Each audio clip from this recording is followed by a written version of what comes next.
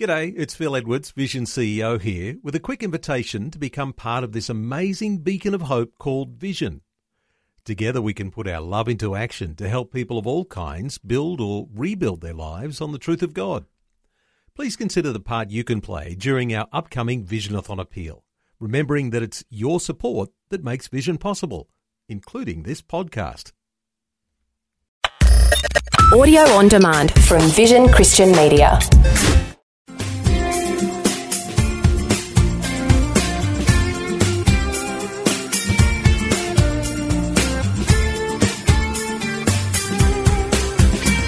We are dealing with one of the great messianic miracles found in John's Gospel. Now, what do I mean by a messianic miracle? We're talking about not just a normal miracle, wonderful as it is. We're talking about a miracle that is a signpost or milepost pointing to the fact that the person doing the miracle is the Messiah, otherwise known as the Anointed One. As far as ancient Israel, the people of the Bible, are concerned, Messiah, or Anointed One, would be the son of David, coming on David's throne and ruling not just Israel, but the world from Jerusalem, in righteousness, in peace, in joy. It's a wonderful thing. And in fact, it was prophesied more than once, many times in fact, throughout the Old Testament, that David's son would come and set up a kingdom. We learn, of course, in the New Testament that that kingdom will have no end. However, instead of having a wonderful messianic kingdom,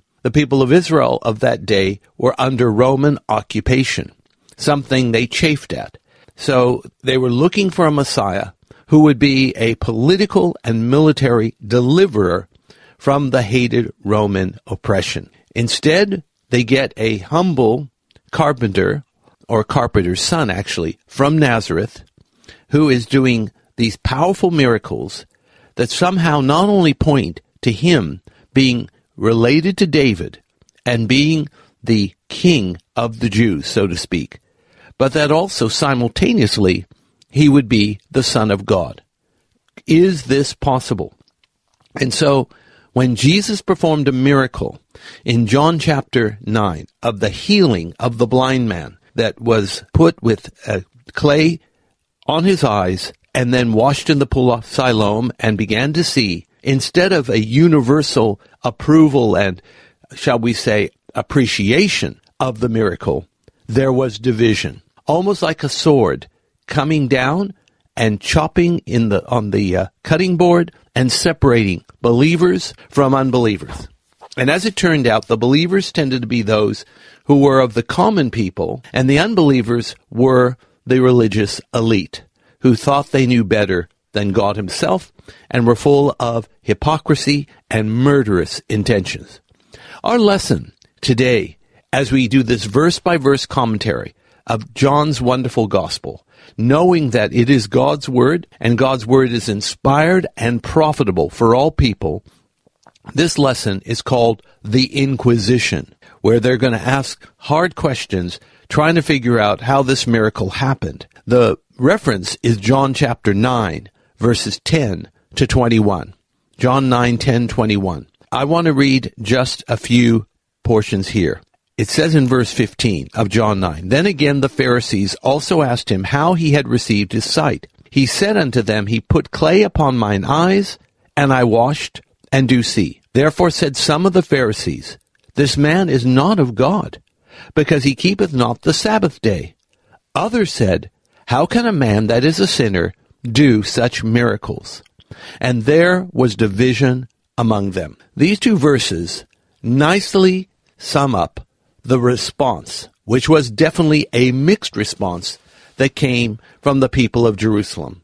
Remember, Jerusalem had evolved from being just merely David's city and the home of the temple of the Lord to being a religious city. And the attitudes were as hardened as the Jerusalem stone that make up the city's walls. Such hard-heartedness is not going to cut it in the kingdom of God. In fact, it won't even be allowed in the kingdom of God. So what's the point of being so religious and being so self-righteous only to find its profit nothing in the world to come? This is part of the challenge. So the Inquisition has to do with asking this man how he was healed, bringing in Jesus and the issue of Sabbath or Sabbath keeping, and then inquiring why they don't believe. It's time to read the entire segment of John chapter 9, verses 10 to 21. Our lesson is called The Inquisition. Again, that reference is John chapter 9, verses 10 to 21. Friends, let's listen carefully to the word of the Lord. This is speaking, of course, to the blind man. Jesus was, at this point, not in the picture. Therefore, they, talking about the Pharisees, said unto him, How were thine eyes opened? He answered and said, A man that is called Jesus made clay, and anointed mine eyes, and said unto me, Go to the pool of Siloam, and wash. And I went and washed, and I received sight. Then said they unto him, Where is he? He said, I know not. They brought to the Pharisees him that aforetime was blind, and it was the Sabbath day, when Jesus made the clay, and opened his eyes. Then again the Pharisees also asked him how he had received his sight. He said unto them, He put clay upon mine eyes, and I washed, and do see. Therefore said some of the Pharisees, This man is not of God, because he keepeth not the Sabbath day. Others said, How can a man that is a sinner do such miracles? And there was division among them. They say unto the blind man again, What sayest thou of him, that he hath opened thine eyes? He said, He is a prophet. But the Jews did not believe concerning him, that he had been blind, and received his sight, until they called the parents of him that had received his sight. And they asked them, saying, Is this your son, who, ye say, was born blind? How then doth he now see? His parents answered them and said, We know that this is our son, and that he was born blind. But by what means he now seeth, we know not. Or who hath opened his eyes, we know not. He is of age. Ask him. He shall speak for himself. Our reading is from the 9th chapter of the Gospel of John, and the verses 10 to 21, and our lesson is called The Inquisition. So first of all, it starts off with the people round about, and then it goes on to the Pharisees.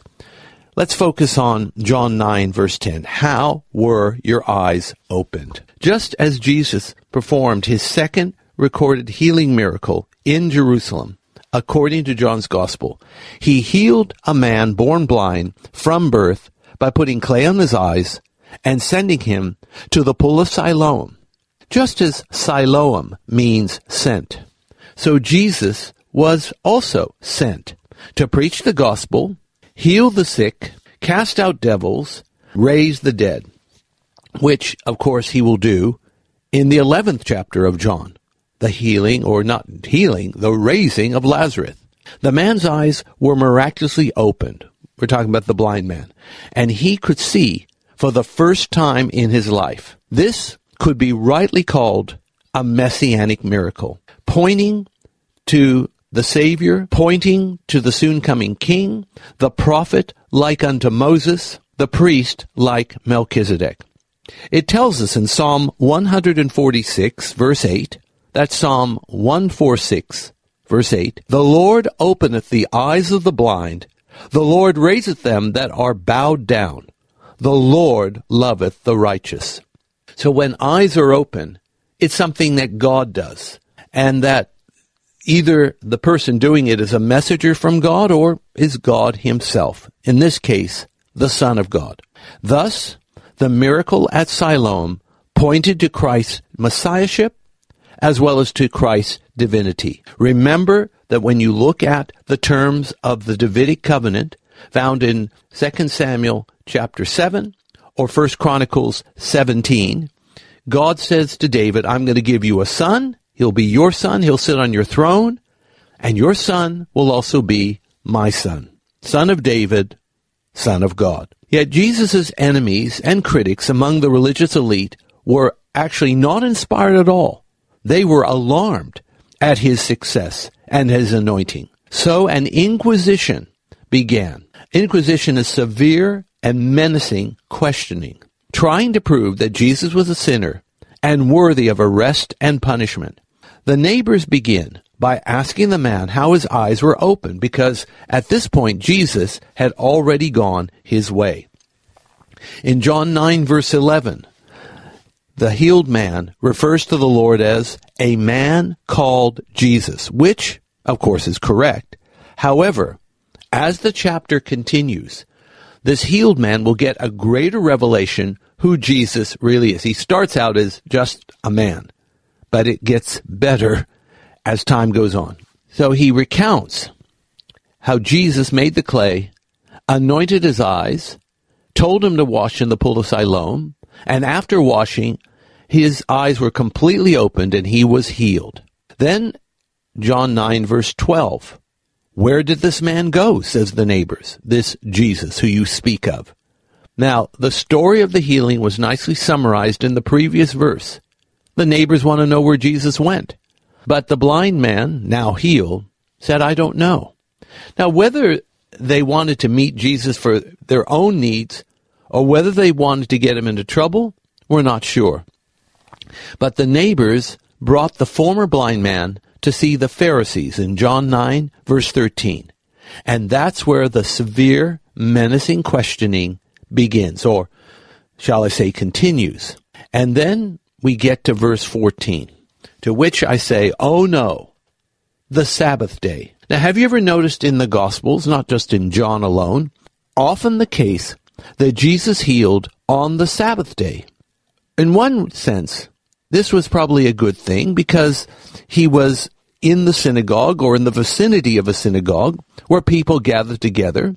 He could say the prayers, he could give the reading, he could perhaps even give a mini sermon or a full sermon, but that's when everyone was there in the synagogue, gathered together on the Sabbath day. It was very convenient. It was like one-stop shopping. However, the problem was that Jesus, by healing on the Sabbath, cut across the grain of the religious elite's interpretation, man-made to the hilt, on how and how not to observe the Sabbath. In their mind, Jesus violated the Sabbath simply by speaking the words of healing and life, and people came whole. But I suspect there is another reason, and that other reason is they were moved with envy, because they'd never seen a miracle, let alone performed a miracle in their life. And here comes this seemingly untrained, unpretentious carpenter's son from Nazareth in Galilee. And remember, Nazareth wasn't even a one-horse town. It probably had no more than 300 people in the maximum in the days of Jesus, not the 80,000 that it has today. So they were jealous. They were envious. They were, just like in the ministry of Paul in the book of Acts, again and again, the elite were moved with envy, using the pretext that the Sabbath had been violated. So, asked again, John 9, verse 15. Now it was the Pharisees' turn to ask how the blind man's eyes were opened. He gives the same consistent response. He put clay on my eyes, I washed, I see. Now, why are they continually asking the same question over and over again? Well, either they're very hard of hearing, and that's not to be ruled out, but another reason is they're hoping to catch an inconsistency in the healed man's answer so that they have an accusation to lodge against Jesus. They want to trip him up, arrest him, and punish him. So the division, John 9:16. Jesus was capable of great division as well as great unity. This was true with the Pharisees because there was no consensus regarding this man from Galilee. Some said Jesus was not from God because he did not keep the Sabbath according to their interpretations and traditions. But others said that a sinner could not do such God-given miracles. Only someone sent from the Lord could do these miracles. The divide between the identity of Jesus and the work of Jesus would continue, but the anti-Jesus party would eventually prevail all the way till Golgotha. But you know what? At the end of the day, it wasn't them that prevailed. It was the gospel plan of God that prevailed in the end. Nobody took Jesus' life. He willingly laid it down for our sins. Then we get to John 19, verse 17. What do you think? In a most remarkable response, due to the division among the Pharisees, these Pharisees, same ones, asked for the healed man's opinion on Jesus. Now, normally, they wouldn't even bother speaking to a commoner, let alone ask for his opinion.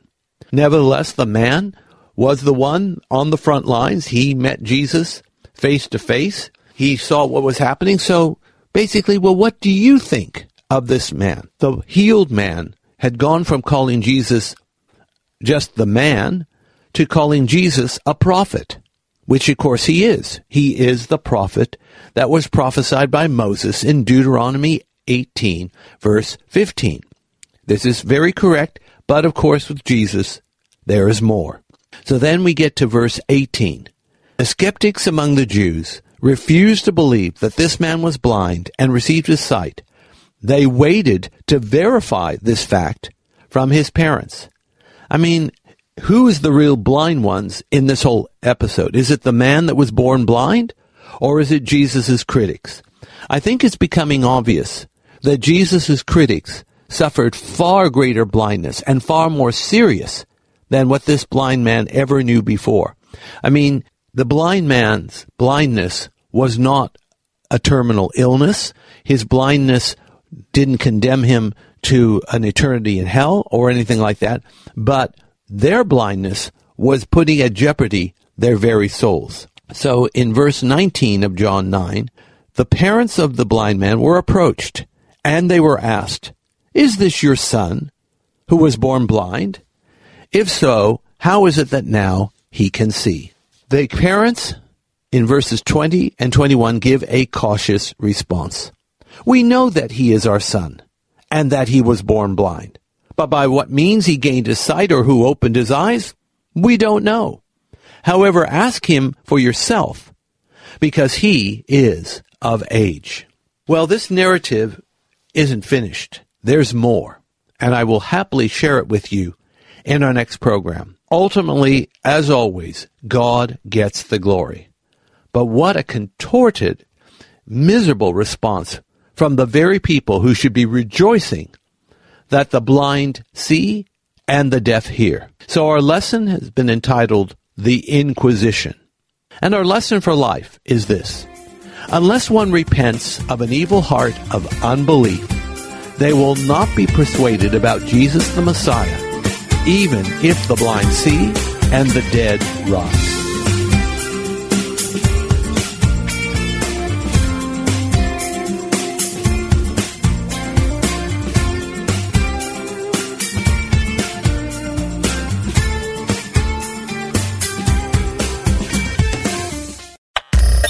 Thanks for taking time to listen to this audio on demand from Vision Christian Media.